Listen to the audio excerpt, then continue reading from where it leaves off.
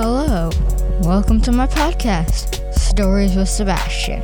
I'm your host, Sebastian, and in this episode, I'll be talking about grief and how to deal with the death of a loved one. I'll be reading a narrative story about when my dog, Anna, died. Without further ado, I give you my story, Anna's Final Night. I hope you enjoy.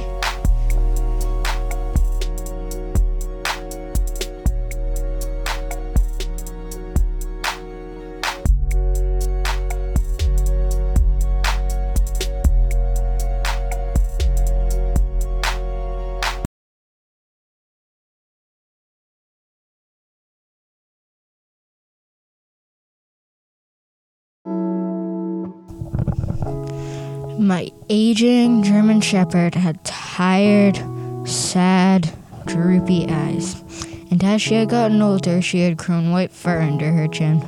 For the past couple of days, she'd just been lying in her bed all day long. My dog's name was Anna. She was 12 and she would be 13 in a month. Anna was a very shy dog. She barely liked anyone. For the past few days, Anna had just been lying around, and now we knew it was time to put her to sleep.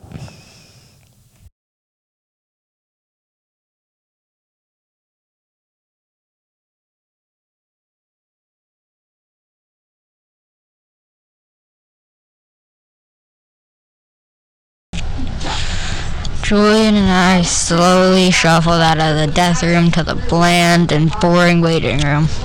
It was so quiet you could hear a pin drop. There was nothing to distract me from the fact that my best friend was being put to death. "Are you okay?" asked Julian. "No," I blubbered out. "How could I be? Anna just died. My one true friend." Fat teardrops were streaming down my face, staining the beige carpet in the waiting room. I was a mess. I was curled up into a tight ball of sadness. My eyes were glued to the tear-stained carpet. I felt arms curl around my body.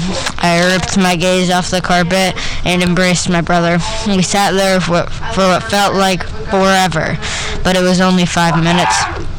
First, I felt small, bony arms, and then a moment later, felt big, strong arms join the hug. It's done. I can't go back to the times filled with huge, wet, slobbery kisses and long walks with my sweet, rust-colored dog. "It's gonna be fine. We'll be okay," whispered Mom in my ear. "Anna is in a better place now," Dad said in a soft, comforting voice. I looked up and saw my parents crying like a baby. Our family's tears could fill 3 whole bathtubs. As we shuffled slower than a snail to the silver Honda, we left a trail of tears behind us. I got into the car, and as I was sitting there, my mind drifted back to when we went camping with my dog. The entire car ride there, Anna was trembling on the ground. Me and my brother were trying to comfort her, but we just couldn't. As we arrived at the familiar campsite, her mood instantly changed. She burst out of the car immediately and started sprinting around the lush, grassy campsite at full speed. Hours later, the shining moon was bright in the sky as we went to bed. Anna collapsed onto my air mattress right up against me. That was one of my best memories of Anna. Vroom, vroom. The sound of the car engine starting jolted me back to reality. The car slowly started pulling away from the vet and onto the busy street, away from the dark, gloomy place where my dog died and towards home. Nobody could manage even one word on the ride home. The only noise was the bustling traffic all around us. There was a lot of traffic. It was just starting to sink in that my dog, the dog that had been with me for my whole entire life, was dead, gone forever. I now finally realized that I would never see her again.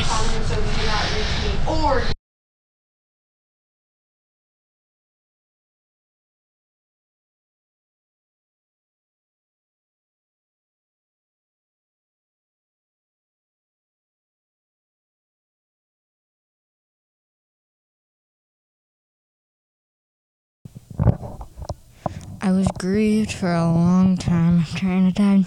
I knew she was old, but I had never thought about her actually dying. She had been around for my whole life, and I had never lived without her. But as I was working at school that day, I thought about all my memories with Anna. I pictured what new dog I could get, and all the new memories I can make. Now I do have a new dog and lots of new memories, but I still miss Anna. I will always miss Ed, my first ever dog.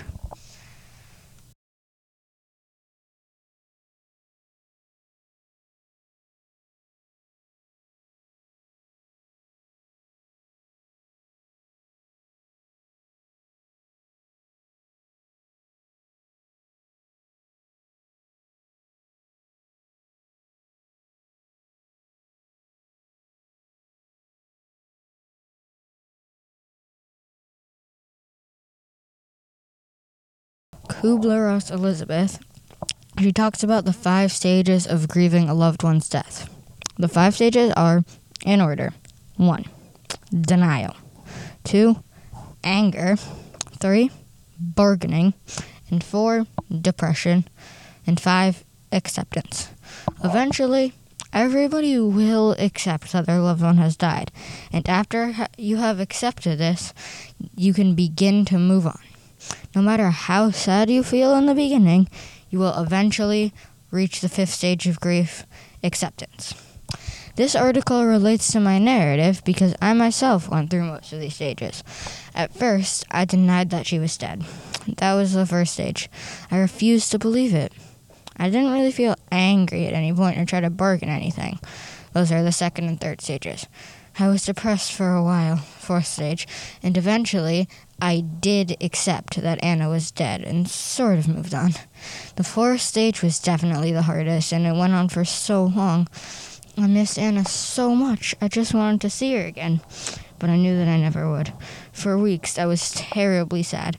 It felt like I would be depressed forever, but after a long time, I did eventually reach acceptance.